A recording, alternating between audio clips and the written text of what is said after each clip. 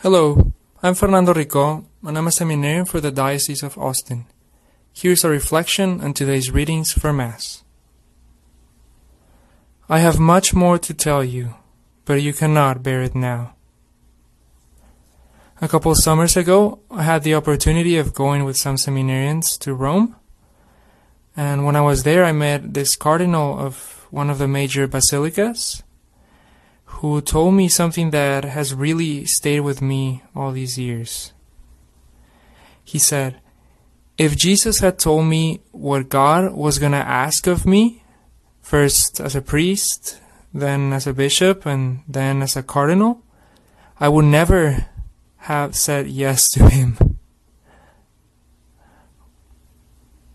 I have much more to tell you, but you cannot bear it now. As I think of this story about with what the cardinal told me, I think that at some point in his life when he was younger, he was not ready to hear what God was going to ask of him. And yet this same cardinal, right after he told us this story, said that he was actually very grateful with God for not having told him, and very grateful with God for the place in which he found himself on his relationship with him, serving him and following him this closely. Jesus said, I am the truth. And yet, even though Jesus is the one word of God that contains in himself all of the truth, all of revelation, still we receive that truth gradually. Otherwise, it might break us.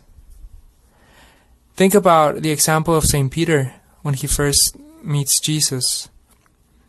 Peter has been fishing all night. He is not able to catch any fish. Jesus tells him to lower the nets one more time. And Peter does so and is surprised that actually he now has this full net of fish.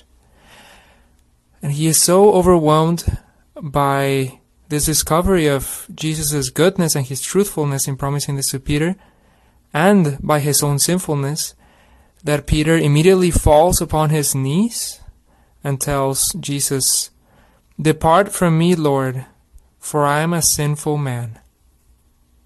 Now imagine if at this point Jesus would have answered, Peter, in 3 years you will deny me 3 times. This would have crushed Peter, right? He was not ready to listen to this. And yet it was true. Peter was going to deny Jesus. But that is not all the truth. And he was not ready to listen to that part of the truth at this time. In a similar way, in our own lives, Jesus reveals to us his plans for us, his love for us, the nature of our sins, but also the nature of our redemption, of us being saved by Jesus. Jesus reveals all of this to us gradually. Why?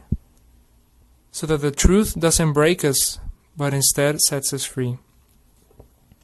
Jesus said to his disciples, I have much more to tell you, but you cannot bear it now. But when he comes, the Spirit of truth, he will guide you to all truth. It is the Holy Spirit, then, the Spirit of truth, that is in charge of giving us small rations of the truth as we need them in the right moments of our lives, so that we can grow more and more to know the full truth in all of its beauty, the full truth that is Jesus. If we only were to see the part of the truth that reveals our own sinfulness, we might be overwhelmed, right? We need to trust, then, that the Spirit is going to reveal the truth about ourselves and the truth about God in a way that will make us grow closer to Him. So don't be afraid of the truth. You are a sinner, it is true. And you are even more sinful than you think. That is also true.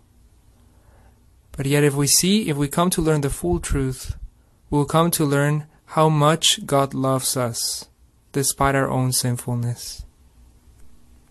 Don't be afraid of the truth. You shall know the truth, and the truth will set you free. I have much more to tell you, but you cannot bear it now. But when he comes, the Spirit of truth, he will guide you to all truth. Amen. Thanks for joining us for this reflection. Please know that the seminarians of the Diocese of Austin are praying for you and your families. Please share this podcast with those who might benefit from it.